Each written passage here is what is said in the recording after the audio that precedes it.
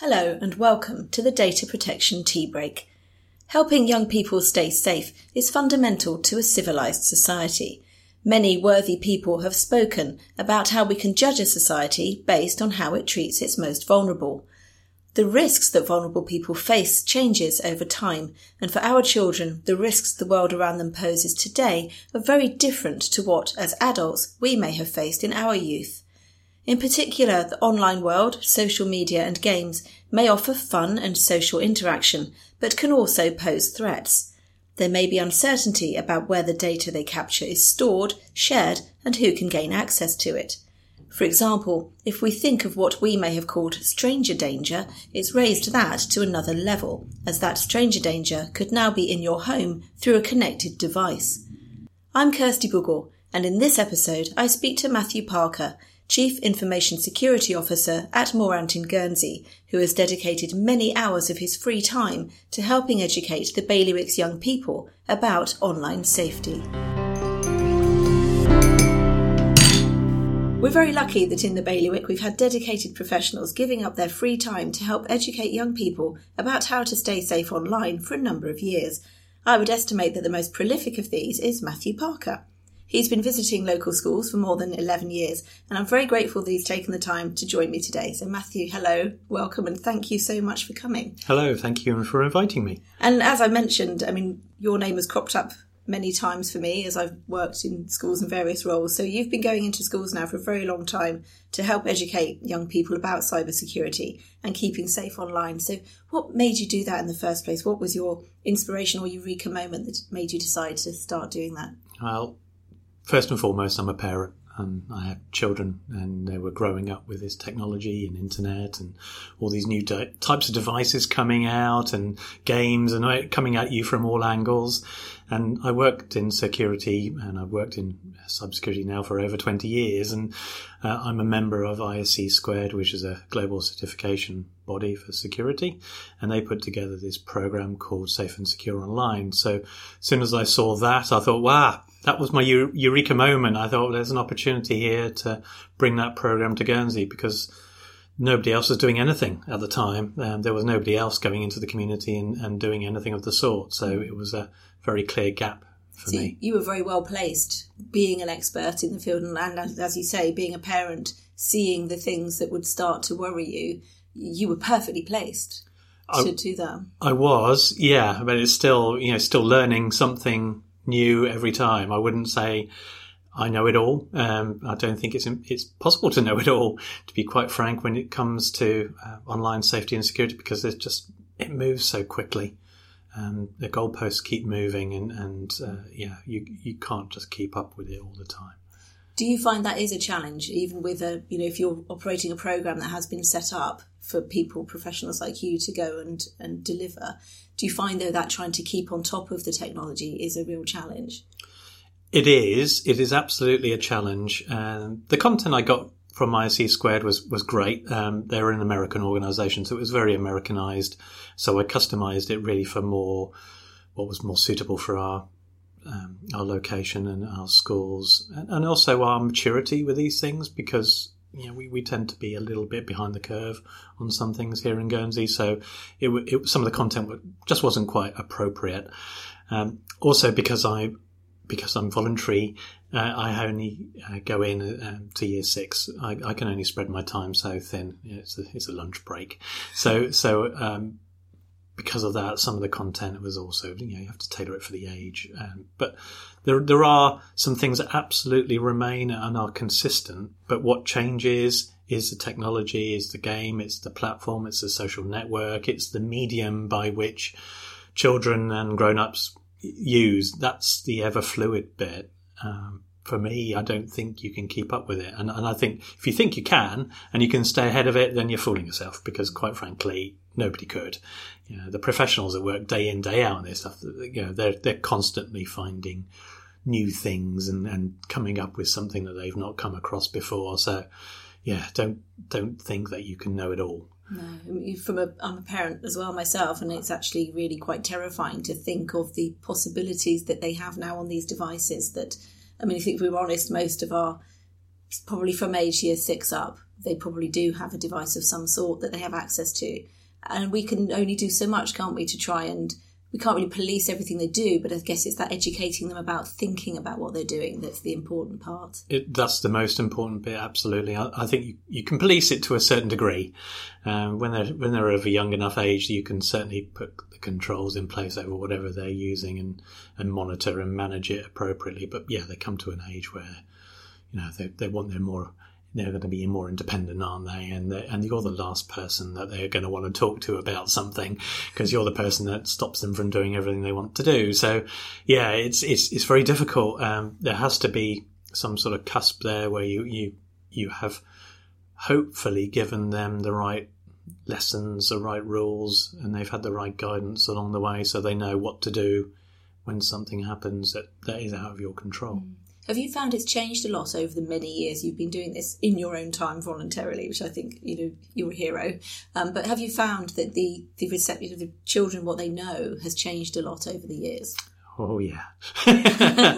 Yeah, very much so. And I would say that's largely driven by partly inappropriate content, access to material that they just shouldn't be accessing.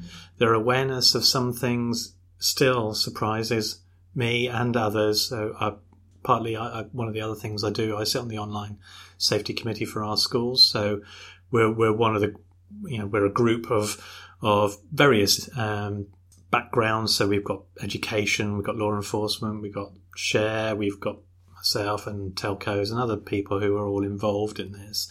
And the stories that come out is like, oh Lordy, you just don't know, from one time to the next what's going to come out, and it's very we're not as naive, I think, as largely. I mean, I'm being very broad there. I mean, there are some extremely naive children. There are children who even don't have access to the internet that I come across in some of the classes I go into. So we're going from one opposite end of the spectrum to the other, and for them, they're being left out of so many things, which is a shame for them because they're not part of that peer group. They're not involved in the conversation. They don't know what that latest film is. They haven't got the references that the other kids have got, so they're being left behind and left out. And the other end of the spectrum, we've got these kids who think they know it all and are using opportunities to come out with stuff, and you think, you just shouldn't know these things at your age. You shouldn't have had access to that content or that type of video and that kind of game as well. Gaming is another thing of concern. I think what's in some of those games. It's a very fine line, isn't it, that we try to tread between obviously enjoying and allowing the opportunities that this technology can offer and the good things it can offer, but then paired with that is those risks and the things, like you say, they might be exposed to that they shouldn't be at that age. Absolutely, and yes, parents are the ones who are no doubt buying the game, or at least allowing these games to be played. Let's just pick on games for a moment. And don't get me wrong, games are great. I play computer games. Gaming has its place, and it can add a lot of positives. It can add a lot of collaboration skills, teamwork skills. For a lot of children, it's also a good way of socializing. So there is a lot of positivity that comes out of these things, but it's about whether it's appropriate or not. And just like films, they're age-rated, and they're age-rated for a reason. I never forget there was one kid, I don't know, years ago, he thought he was really good at this game because it's an age-rated 18 and he could play it because that must show he's really skilled at playing that game. It's like, yeah, that's not why it's 18. No. It's the content, it's the, what it exposes you to in that game. And the game makers who make these things, they're not making them for children. It's the grown-ups who are allowing children to play them. Yeah. It's a complete lack of awareness, isn't it? And parenting has moved on in the same way that technology has moved on, and we've got to try and keep up. We have, but there's got to be some sort of rules in there. We wouldn't let them go off and watch an 18-rated film on DVD at a friend's house. I'm sure if we knew that was what they were going to be doing and they're 11 years old, then quite clearly we wouldn't let them do that. Well, I'd like to think we wouldn't let them do that. I know I wouldn't let them do it, but it's not appropriate, is it? But I think there is a bit of a disconnect with gaming in particular, and I think parents aren't gamers. then they don't understand what that content can look like. And there's plenty of homework we can all do. In the parent talks I do parent talks as well, when we can get those organised. So, I do share content of some of these games because they've never seen something like this. And they're like, oh, okay, now I understand. Yeah. Bit eye-opening. Because just some of the things that's depicted even in the background of these games is really quite alarming, isn't it? And then the actual activities that are taking place, yeah, it's really quite horrifying. Like you say, we wouldn't let them watch this in a film, so why would we let them see it in a game? Absolutely. So thinking about things like those new technologies, where do you sit with things like AI and ChatGPT? I mean, has your work been influenced by those sorts of things? Not yet. I would say it's going to creep in. It's interesting, isn't it? Like many other people, I've been playing around a lot with ChatGPT, also Midjourney for the AI image creation. Amazing what you can do. I mean, some of the images that you're able to create on these things, it's like, wow, it's so lifelike, but also so bizarre sometimes. You're just like, wow, you just couldn't be able to create it any other way. ChatGPT is interesting, I think, is where, you see the call recently for many technology leaders to call a halt on some of these aspects, because clearly there are concerns about how embedded it's going to get into our communities and into our industries. So, yeah, for me, it's a bit of a watching brief. It hasn't quite hit my industry so much yet, but it's only a matter of time. Microsoft, for example, are pulling in the OpenAI part into Office 365. Yeah. It won't be long before it's embedded fully into security tools. So then, are you going to allow the machine to make the decision on what's going on your computer network, or are you going to still want to take a look at what's going on? That's interesting and potentially dangerous. Absolutely, because the AI that it's using is only as good as whatever's been programmed into it, isn't Absolutely. it? So, yeah, if you're turning over these decisions in terms of a company's security to a machine that can only learn from what it's been given, well, I know they carry on learning, but yeah, that's quite frightening. It is a bit. Yeah, it's going to be interesting to see where it goes, and it'll be interesting to see what happens over the coming years. I mean, for students growing up with this now, are they going to become lazier? Are they going to do less research? Are they going to do less of their own time? Because, I'll just log into ChatGPT and ask it to tell me whatever on this topic, and there you go. You've got your 500 words and you're done. Move on. It's got the potential to do that, I think, which is quite worrying. And also, there's a lot of conversation at the moment about regulation, isn't there? Because obviously it's always the way, unfortunately, with technology. The technology comes along first, and then regulation seems to come after as an afterthought, made possibly when things have gone wrong. Yeah. We're kind of in that again now, aren't we, with things like the AI being so embedded into things all around us, but without regulation. Yeah, but who would regulate it? That's the question, isn't it? Whose responsibility is it? And that's a tricky one, again, to get to. It'd be interesting to see where it goes. Slightly moving on, because obviously with what you've been doing, I mean, you have been such a great force for good in the island. You've done such a lot of work off your own bat, for voluntarily. And it kind of links in with this social initiative we have called Project Bijou. That encourages people to share their stories about ethical data use, for example, and why they think it matters. I mean, you have been doing so much, which is, I think, very ethically based, because obviously you want to do this for good. And how do you think what you're doing relates to data protection or the ethical use of data?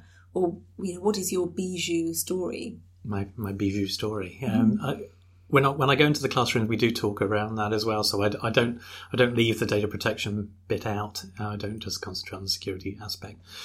What we do talk about typically is around understanding the trustworthiness of who you're handing over that information to, not just blindly handing it over. Tend to talk through a scenario around online shopping.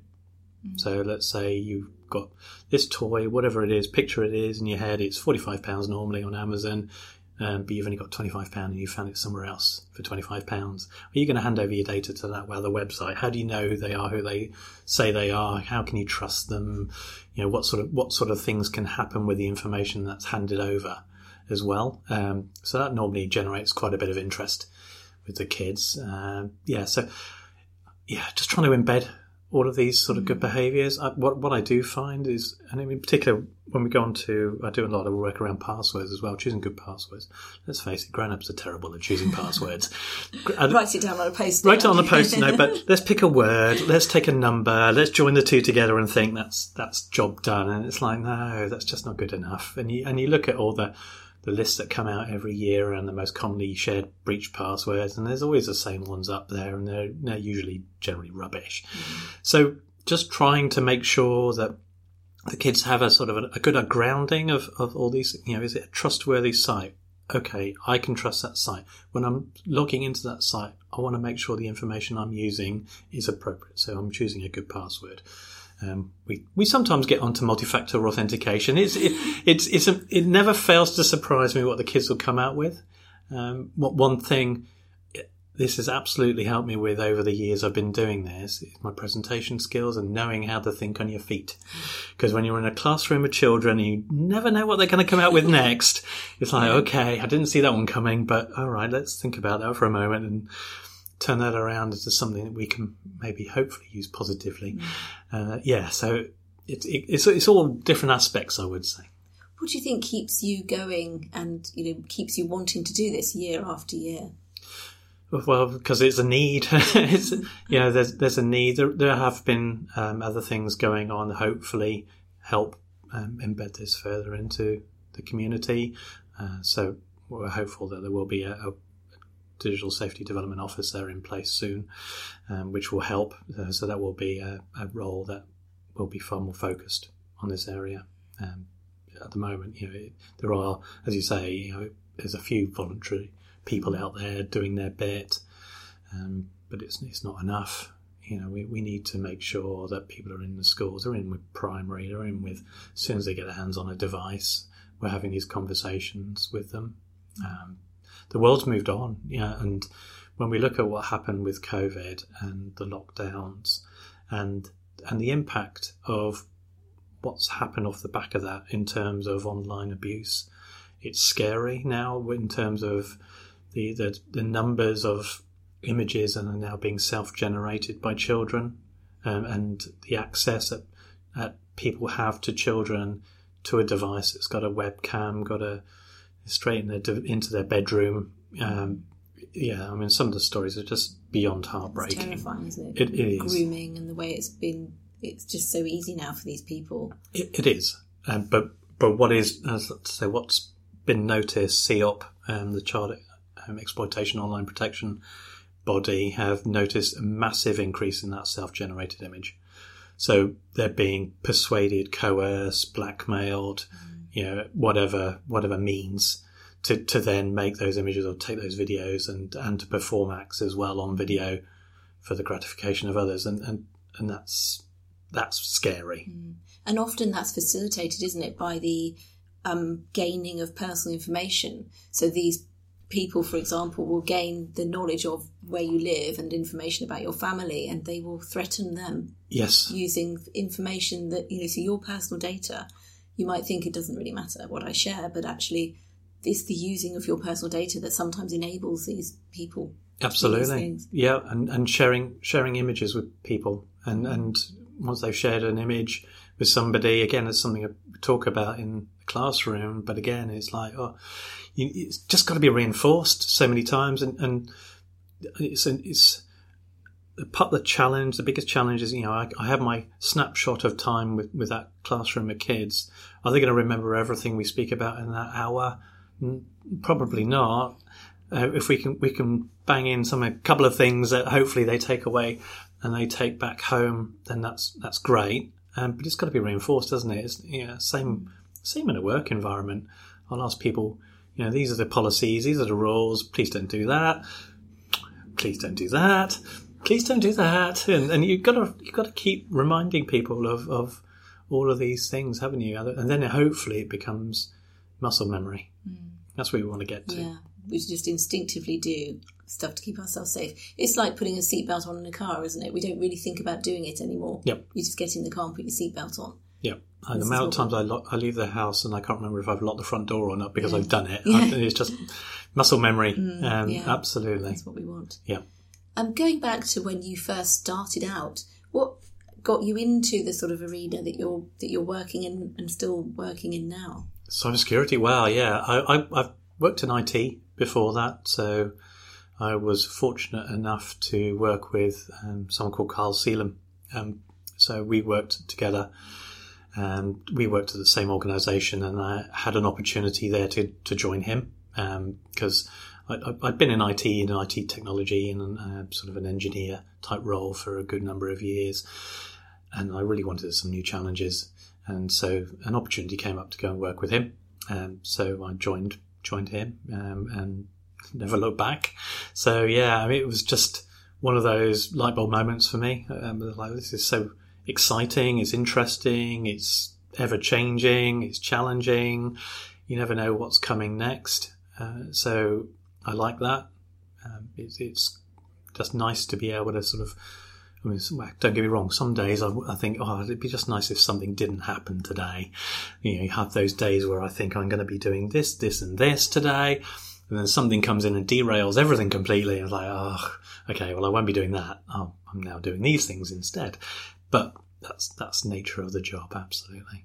What would you have like a one take-home message then for the people listening to this podcast, so generally data protection professionals? What one thing would you like them to remember from this and take away? What one thing? Just play your part, I think. We can all do a bit, and we don't have to be experts in security. We don't have to be experts in other things. We can all play a part, and phishing emails is a good example. I think we'll all get those things, I'm sure. I get plenty, and we'll get the junk emails, the spam, the phishing, the credential harvesting attempts, all those sorts of things. Well, we should be sharing that with our friends and family, making sure that everybody else is aware, because sometimes we take it for read. We might assume they're going to look at it and think, oh yeah, they're going to spot that's fake, but they might not. And especially the elder in our community, the scams that you hear of, romance scams, all the other things that people fall for, making sure they're as aware of these things as possible.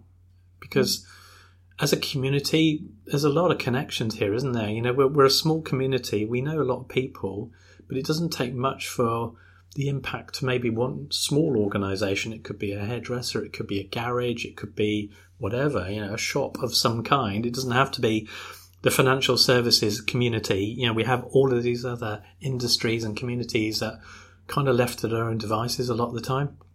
So I think the more we talk about the stuff, the more we share these things, the better protect we are together. It's a very good point, actually, isn't it? Because we tend to just think about the big institutions and corporations that we have operating here as the places at risk. But you're right. It's the small businesses as well. Like, we've actually seen some incidences over here. It's those smaller operations that perhaps don't have experts like you, and also educate our family and friends to just be more careful. Yeah, and who will they turn to? Well, you. What about with the Year 6 students? I mean, is there one thing that, like you say, it's all about reinforcement, and they're not going to remember everything that you say to them. If there's just one thing that they went away with, what would you like that to be? I'm torn to pick, to be honest, because there's so many important things try to cover off. Do quite a lot of online bullying. Do a session on that. We watched through a video. It's a very moving video. I don't know how many times I've seen it now, countless times, and but still, it's like, you can see the potential outcome of that. So, if there's one thing, it would be just be nicer. Think twice about these things. Don't join in. If it's a bit of banter, well, is the person at the centre of that going to feel like it's a bit of banter, or are they going to feel like you're bullying them or harassing them? So I think be nicer, be kinder online. I think that's a really good point, because that comes back down to everything we try to do as well, like with our Project Bijou and everything and other things that we work on. If we just remember that at the heart of all these things is a person, and just to be kind to each other and be kind to that person, then a lot of these things we've talked about wouldn't really be an issue. Yep, absolutely. so many of those tragic stories we hear in the media, they wouldn't have happened. So Matthew, thank you very much for coming in today and giving some more of your free time, like you've been doing for a number of years, to children across the Bailiwick. It's been really interesting and helpful to get more of an insight into the things that you do and the technology and the things we need to be aware of. And don't forget to catch up on other episodes of the Data Protection Tea Break. You can listen through your normal podcast provider. And if you want to know more about Project Bijou or get in touch, please visit our website at odpa.gg. Thanks for listening and goodbye.